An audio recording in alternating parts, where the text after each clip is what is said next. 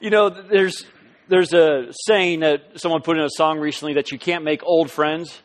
And you know that sense and that understanding that you either are old friends or you're not. And there are relationships that God brings into your life in your early years. And by God's grace, He preserves those relationships past 10 years, past 20 years, some past 30 years. And you can look at the seasons of your life, and yet there's these fixed anchor points. And two families have been like that in our lives. One is the Hoffmans, the other is the Harrells. And you get both of them. So I'm jealous and actually incredibly humbled to even be here this morning. As Dave mentioned, the Hoffmans have been part of our life since our days back at Grace Church in Southern California. And just to see you leading worship here and a part of this is like a flashback of all kinds of memories. And then, of course, his son Zach and family spent some time with us in Louisville, and we adopted them in, and we miss all their kids, and just the whole Hoffman crew is extensive, as you know.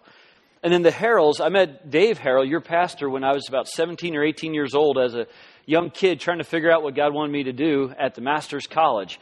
And I walk into class, and I see this guy wearing cowboy boots teaching biblical counseling. And I thought, he does not fit. What is he doing in Southern California? And he looked at my boots and probably said the same thing. So we were the two guys on campus that I knew wore cowboy boots regularly. Then I meet his son, Joseph, and we were probably the only two skilled marksmen that were students at Master's College at the time. And had they had a rifle team, we probably would have owned that, but we didn't. So they didn't, so we just had to make it up as we went.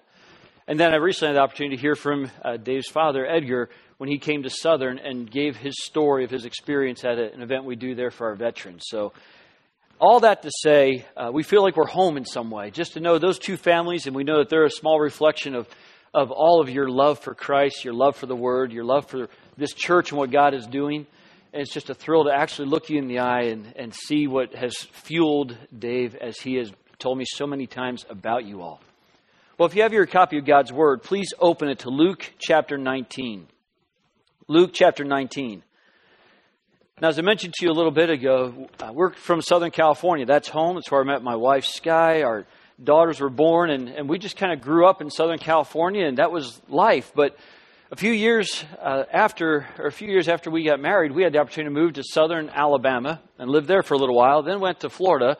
We were there for a while, and then to Kentucky. And so after leaving California, we spent a lot of time, still spend a lot of time in the South, and we got real familiar with what the term Southern hospitality means.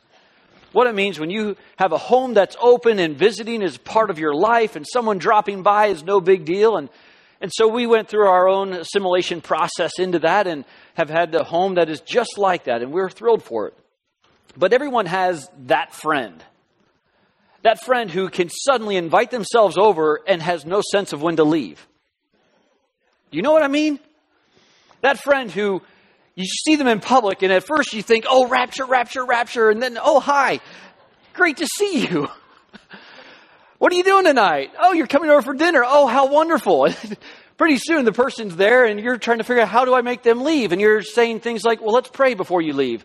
And can I help you find your coat? And you've already vacuumed the carpet, and you've already put all the leftovers away and turned out the lights and tucked the kids in, and they're still there. And you're just left thinking, what do I do?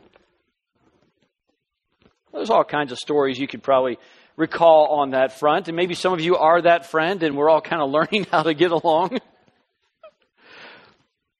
But what we learn in Luke chapter 19 is one of the most amazing stories of a man who's living his life, puts himself in the pathway of the creator of the universe, and the only time in the Bible where God looks at a man and says, I'm coming to your house for dinner. Imagine that phone call home to tell your wife to get things ready because the one who created us is coming over for dinner. So Luke chapter 19, it says this, and he entered Jericho and was passing through, and there was a man called by the name of Zacchaeus. He was a chief tax collector, and he was rich. Zacchaeus was trying to see who Jesus was and was unable because of the crowd, for he was small in stature.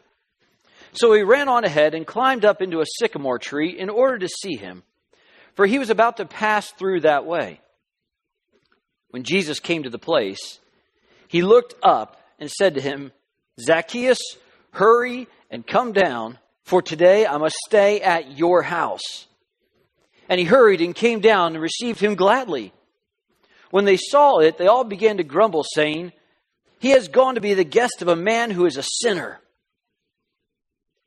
Zacchaeus stopped and said to the Lord, "Behold, Lord, half of my possessions I will give to the poor.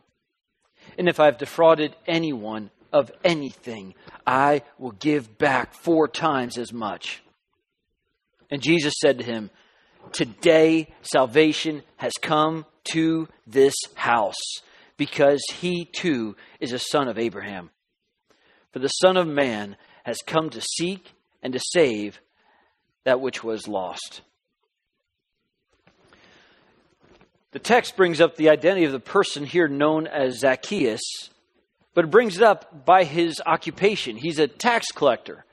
And not just a tax collector, but he's at the top of the pyramid scheme. He's the chief tax collector.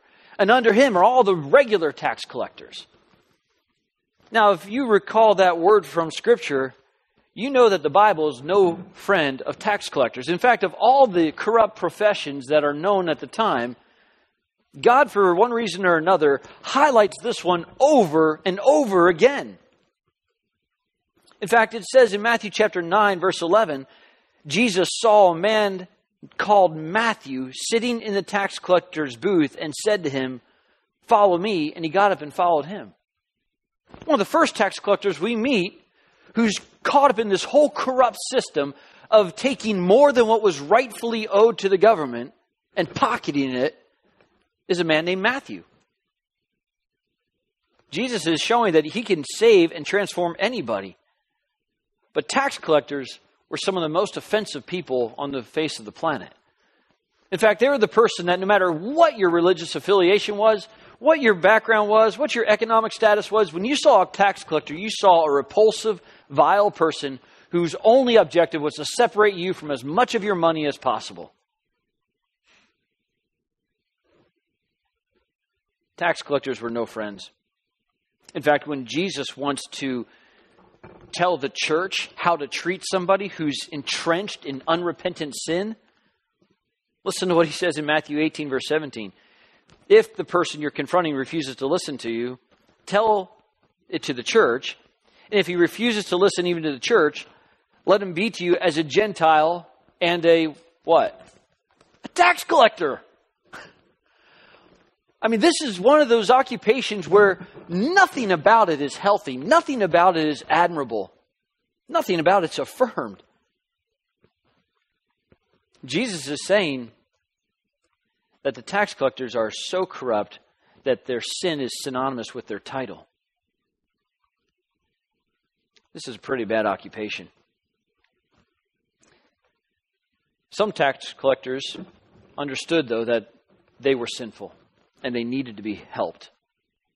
Earlier in Luke chapter 15, it's verse 1, it says, "Now all the tax collectors and sinners were coming near him to listen to him." They wanted to hear. They wanted to listen. Some tax collectors knew that there was sin in their life and needed help, and they were willing to even go to the extravagant step of exposing themselves to a public crowd, putting themselves potentially in harm's way because of the retaliation of others, to just hear what Christ might have to say. And some did repent and were saved. Luke chapter 3 says that some tax collectors came to be baptized and said to him, "Teacher, what shall we do?" And Jesus' response is, collect no more than what you should collect. Just do your job. Do it with integrity. Do it honestly. Speak what you're told to collect and don't collect any more than that. So over and over again, there's this affirmation that tax collectors were a horrific group of people, but there's only one group that's worse than them. And that group is also in this text. It's the Pharisees. The Pharisees were even worse than the tax collectors. In fact, Jesus was in a debate with a Pharisee. In Matthew chapter 21, verse 31, he says, "Truly I say to you that the tax collectors and the prostitutes will get into heaven, into the kingdom of God before you." I mean, just when you thought you hit the bottom, the worst group of society at the tax collectors, Jesus says, no, there's a cellar underneath that, and that's where all the Pharisees are. Jesus is saying it's easier for tax collectors and prostitutes to get into the kingdom of God than it will be for the Pharisee. You say, who's the Pharisee? Pharisees are the religious elite.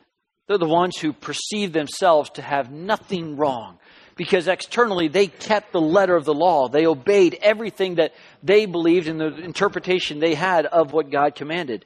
They did everything they thought they could do to be religious. And Jesus is saying, no, there's tax collectors, and then the only thing that has a stench worse than them are the Pharisees. And so you have this combination of the most offensive religious hypocrites and the most offensive extortionists brought together in one passage. And so we jump into it. Now, if you back up just to get context, in Luke chapter 18, Jesus has raised Lazarus from the dead. He's moving with the crowds towards Jerusalem. And so as he's healing, as he's teaching the gospel, as he's saving sinners, the crowds around him in this massive tsunami that's moving towards Jerusalem. And so with him are a crowd of people that have already heard some elements of the gospel presentation. They've seen his miraculous power in action. They've heard of his previous miracles. They've seen all of the activities of Christ as he's been walking with them day after day. And as this group passes through Jericho and the region there, Luke 18 says that he has conversations with other people. In fact, in Luke 18, verse 18, we meet a rich young ruler. And then in chapter 19, we meet a rich, short tax collector. Jesus is doing a lot to describe the identities of people he's interacting with here. But it says that he walks through Jericho, and that city may come to your mind from the stories of Joshua, when Joshua led the children of Israel into the promised land, and the first place they assaulted was Jericho. Jericho, if you remember, is like the Fort Knox of all of Canaan. It's the most impregnable place where they thought if this place can stand against any attack, then we're safe throughout the rest of the kingdom. And yet God in his providence led Israel to win that battle by faith. The walls crumbled, the city was annihilated, and the door was open to take over all of Canaan. So this is a city with a tremendous history that now is involved in explaining the gospel to Zacchaeus. Verse 3 of chapter 19 tells us that there's a crowd that's assembled, that there's a group of people that heard that Jesus was coming along, and if you can think in your mind that they had lined the streets and pressed in. This is so different than the way that society works today, because in our culture today, when there's a famous person, there's usually barricades and bodyguards and all kinds of distance that we keep. And even in our own mindset, we have this spatial proximity. If you notice, look around the room, there's a lot of chairs in between people because we have this etiquette where no matter if we could sit next to somebody, we take a seat apart, right? That's how we work. If there's two cars parked next to each other and a space open between all those, you'll just park an extra space over. Because that's how we do things. We like our space. But that's not the mindset of anyone in Luke chapter 19. In fact, when there's a famous person, they're looking to come right up and touch them. That would freak people out today. Couldn't handle that. That's not the way we think or work. We need that distance. But not in Luke chapter 19. In fact, this crowd is pressing in. There's no sticks that you put your phone on so you can put it up high and get a view like that with any kind of a device or tool. There's no drone you can fly in to see Jesus. You have to find some way to see him because the crowd is pressing in all around him. Such a different culture. And in the middle of that crowd is a man named Zacchaeus, as verse 2 says, who shows up. Now Zacchaeus, in your mind, depending upon your church background, you might be trying to get that song out of your head right now. I knew that song was in your head, right? Let's get out of the way. Zacchaeus was a what?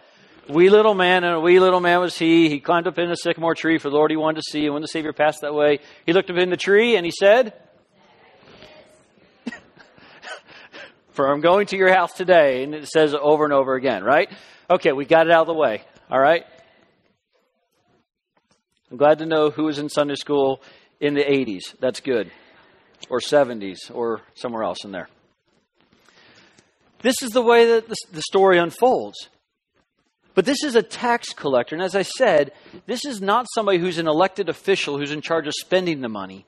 This is somebody who's appointed to a position in order to collect the money. This person has powers to enforce the rules. They can, to some degree, make the rules and enforce the rules and penalize you for not keeping the rules that they made up. For Zacchaeus, even to be present in the crowd is a risk to his own health. But he's there, driven by something he wants. Now, this is fascinating that God, of all the things that he could describe Zacchaeus by, chooses in verse 3 to say that he was small in stature. That's not saying a whole lot about him. He was short. And there's nothing wrong with being short. God loves short people. But remember, it was Israel that chose Saul because of his height to be their leader. And that was a terrible choice. Stature says nothing about character, does it? But it's a critical element to know, because what he does is dependent upon who he is. The step he takes, verse 4, says that he seen the pathway where Christ was walking, the direction which Christ was going in. He runs up ahead and he grabs hold of a sycamore tree and hoists himself up. That's a very undignified thing for a person to do. You would think that if he had any measure of recognition, the crowd would sort of part so he could step forward and put out his hand to greet Jesus. If he had any measure of honor given to him by those who were there, they would make a way for him to see Jesus. But in fact, the crowd may see him and intentionally edge him out because he's the most despised guy in the region. They are objecting to his desire to see Jesus. If you can think of the supernatural forces at work here, this man, for whatever reason, is driven to see Jesus. The crowd wants to prevent that. The crowd is blocking him. So he runs ahead and does a very undignified thing. In the moment, he's forgetting his title, forgetting his position, forgetting who he represents, leaving aside every aspect of his own dignity. He's a man on a mission. His intent is not to force a conversation. In fact, all it says is he just wanted to see him. He just wanted to put eyes on him. He just wanted to look Jesus in the eye because there was something already working in Zacchaeus that said, I don't have the answer. I know what the problem is. And I don't know how to fix it. There's something already going on that God in his Spirit's power is working in Zacchaeus that drives him to say there's a problem and I don't know the answer, but I know that man does. That man has the answer. And I'm going to put myself in a place to at least see him and look him in the eye.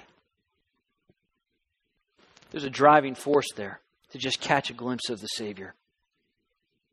That tells us something. We need to catch that.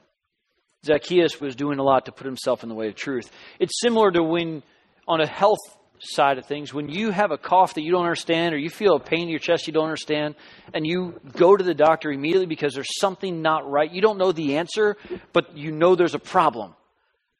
And without even having a clue of where this is going to end up, you go and you just say, I've got a problem. That's basically what Zacchaeus is doing.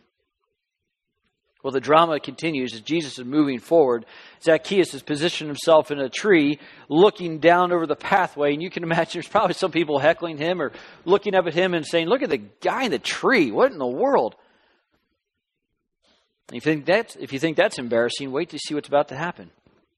Verse 5, Jesus came to the place and he looked up and said to him, Zacchaeus, hurry and come down.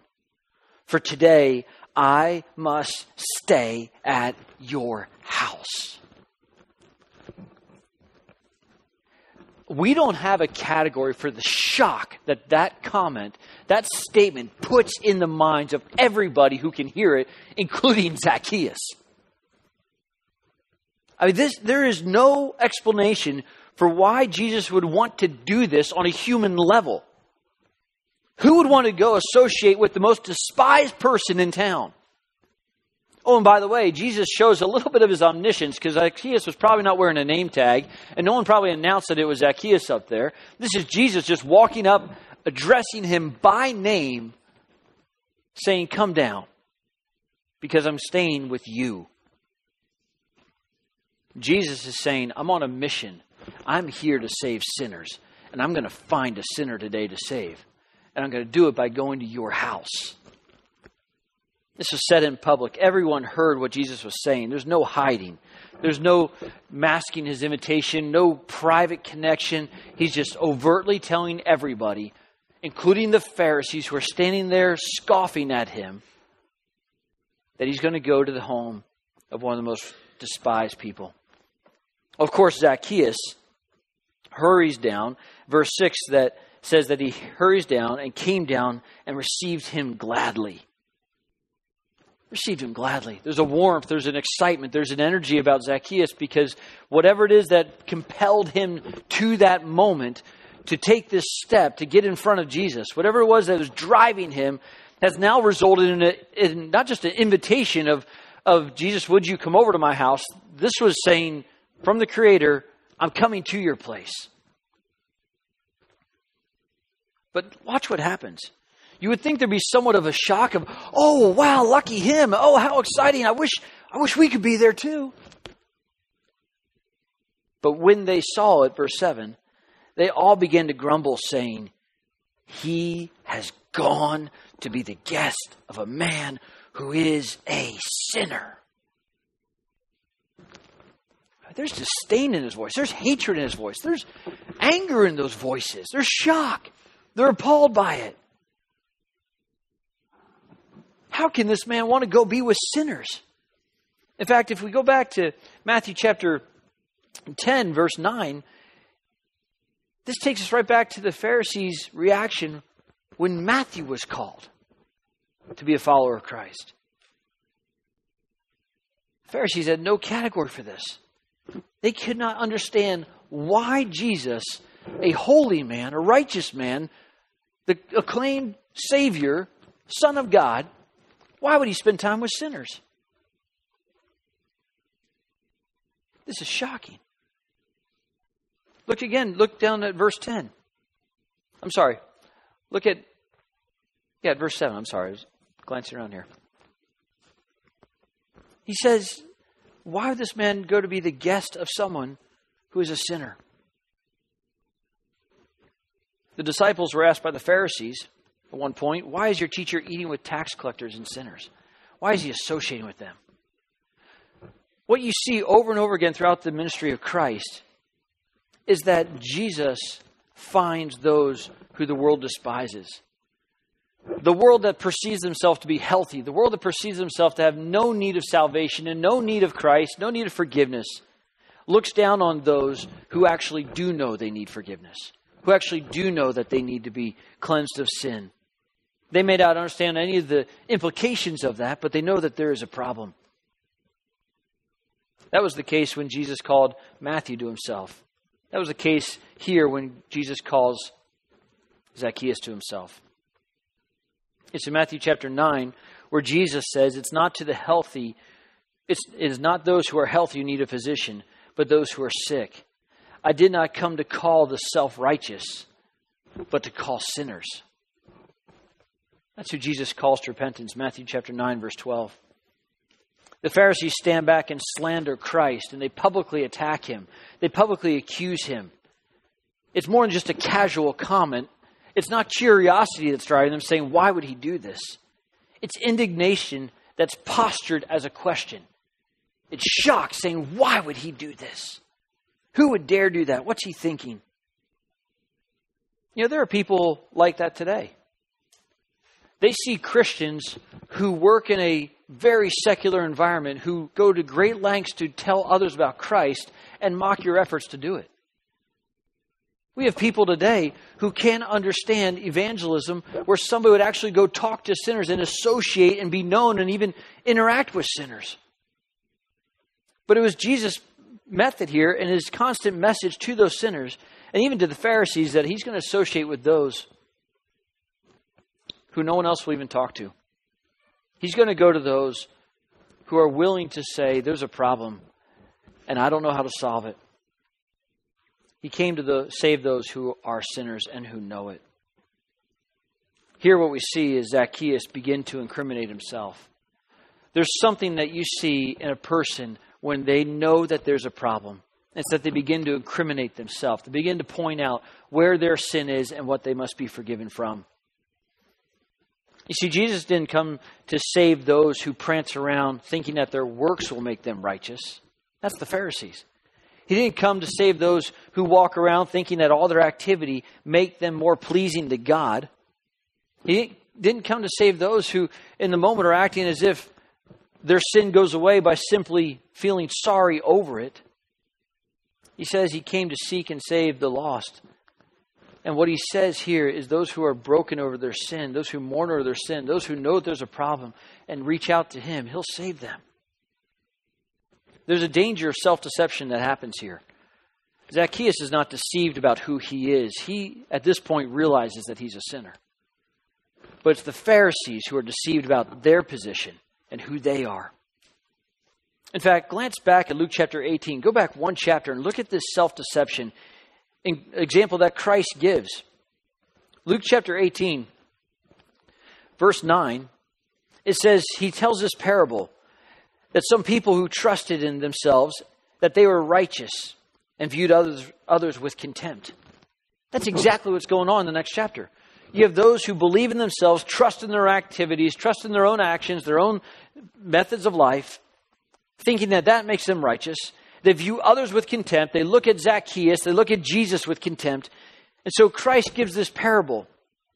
And verse 10 says, 2 men went up to the temple to pray, one a Pharisee and the other a tax collector. The Pharisee stood and was praying this to himself. God, I thank you that I'm not like other people, swindlers, unjust, adulterers, or even like this tax collector. I fast twice a week. I pay tithes of all that I get. Now you pause there for a minute because that gives us a great understanding of who's in the next chapter. The Pharisees are the people who believe that. And you notice the prayer is not uttered to God, but it's uttered to himself. He's basically giving his resume in a way that everyone can hear this. He says, I'm not like other people. I'm not like swindlers. I'm not like the unjust. I'm not like the adulterers. And points basically at this tax collector, says, I'm not like him. And I'm so different from them that I do fast and I do pay tithes and I do all these actions. That's the Pharisee. And the opposite of this Pharisee is who you meet in verse 13 of Luke 18. It says, but the tax collector, standing some distance away, was even unwilling to lift his eyes to heaven, but was beating his breast, saying, God, be merciful to me, the sinner. You see again? It's the sinner that's incriminating himself. It's the sinner who's saying to God, I'm guilty. And yet it's the hypocrite, the Pharisee, the arrogant one who's saying to God, I'm innocent. It's the tax collector who says, I deserve the punishment. I've broken your law. I need your mercy. Mercy is what God does not give us that I deserve.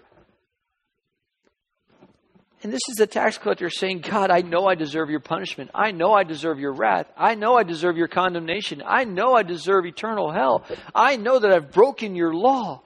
Don't give it to me, Lord. I'm a sinner and I need to fall on you for your grace. And yet it's the Pharisee who goes to God and says, God, aren't I impressive? Have you seen my works lately? Look at my calendar. It's just full of sacrificial actions. Here's my bank statement. You can see everything I've given. Might as well, here's my $9.90 for my 501c3. I want you to see everything that I'm giving away to everybody.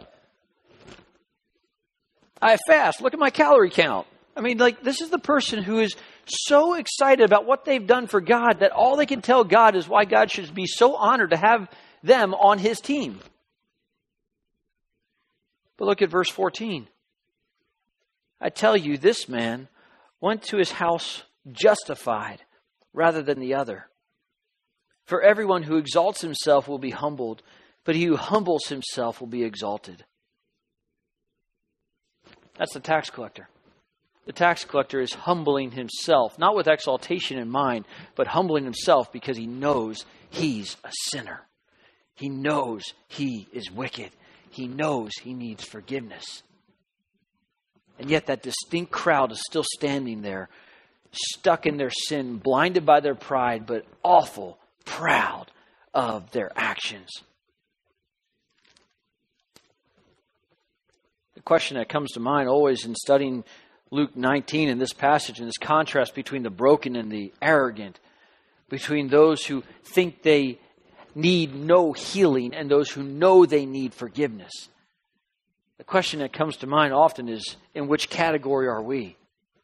Where do we stand? Do we stand with the sinner who beats his breast, the tax collector, and says, God, be merciful to me? Or do we stand with those who want to repeat back to God all the reasons why God should be so proud of them? It brings to mind the Sermon on the Mount, where Christ is drawing a dividing line between those who are truly His followers and those who simply want to use God to obtain their own desires. It's in Matthew chapter 5 where you read the Beatitudes, where Christ says, blessed are the poor in spirit, for theirs is the kingdom of heaven. Blessed are those who mourn, for they shall be comforted.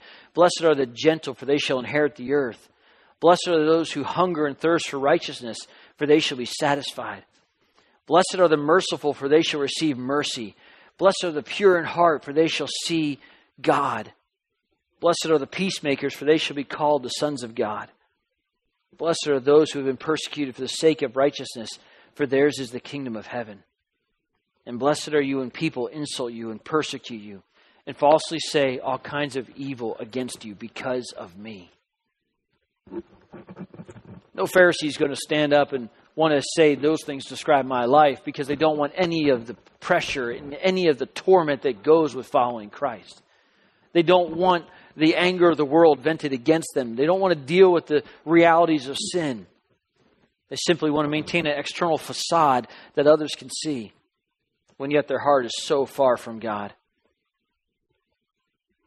So when Jesus looks at Zacchaeus in Luke chapter 19, He's overturning the religious establishment and saying, I'm not going to those who think they need nothing. I'm going to those who know they need everything. So look back now at the text at what happens in verse 8. Zacchaeus stopped and said to the Lord, behold, Lord, half of my possessions I'll give to the poor. And if I've defrauded anyone of anything, I'll give back 4 times as much. You see what he's saying? Is that this stuff that I've accumulated, yes, I've got wealth. This stuff means nothing. This is not Zacchaeus trying to buy salvation or impress Jesus with all of his wealth. This is Zacchaeus saying, I want none of it. It means nothing to me. Half of what I have, I'll give to those in need. If I've defrauded anyone, I'll pay back exponential. I'll give them back 4 times as much. That's what flows out of a heart that knows it's been forgiven. When you've been given the eternally sustained gift of salvation, when you've been forgiven of your sin, when Jesus Christ says to you, you are declared righteous, and takes to the cross the weight of our sin, the guilt of our sin, and gives us His righteousness, your immediate response is not only of gratitude, but of distance from the world. Your hands open and you release the things that once were your identity and say, I don't need it. I don't want it. There's no hope in that stuff anyway. There's no security in that stuff anyway. There's no joy or pleasure or lasting happiness in that stuff. Because I have a treasure, which is Jesus, that He's given to me. And that's all that I want.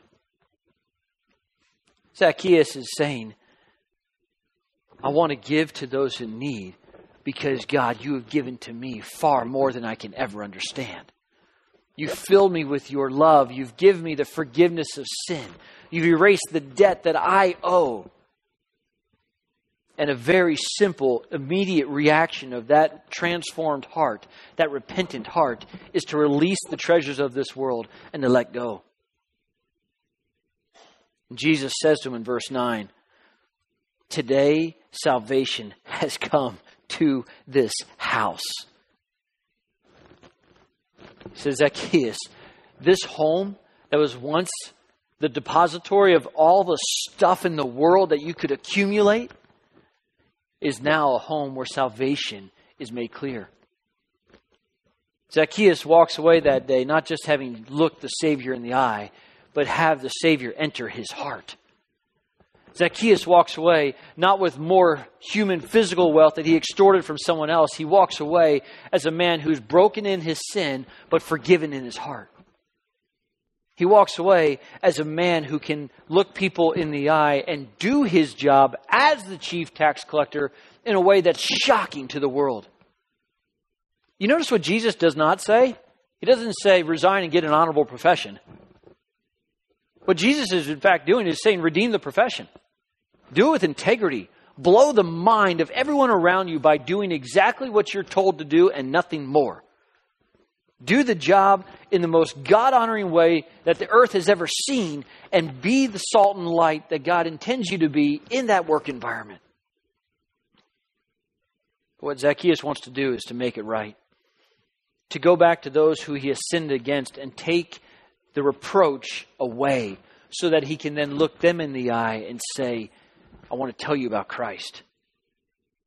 There's something there that's a lesson to all of us who have a past. To the people that you've offended in the past, to people that you've defrauded in the past, and you recognize that that offense is still there, blocking the gospel presentation that you would like to communicate to them. What Zacchaeus does by model is an example for us to follow. To say, hey, if there's a way that I can go back and remove that sin that I've done against someone else, to make it right, ask forgiveness, make restitution in some way so that the gospel will be heard by them. And when they see my life, they'll see someone who's been transformed by the gospel. Do it. Well, the section ends with verse 10 as Christ says, for the Son of Man has come to seek and to save that which was lost. That's the whole moral in the life of Christ. Why did Jesus leave heaven? Why did he come to earth? Why did he take on the form of human flesh? Why did he set aside the full expression of his attributes and all the harmony and unity of the Trinity in heaven? Why did he enter into his own creation and take on all the troubles and the taxing weight of the world? Why did he then go through all the progression towards the cross and allow himself to be so dishonored? Why did he then take on our sin on the cross and endure the wrath of God? Why did he then go through the separation from God on the cross, bearing the weight of our sin, going into the tomb? Well, the reason is because he'd be resurrected. And then he would ascend, and he would stand before all of us and declare his victory, and then sit at the right hand of the Father and intercede for us. Jesus, Luke chapter 19, verse 10, came to seek and to save that which was lost. Well, those here this morning who know Christ as Lord and Savior can celebrate that, right?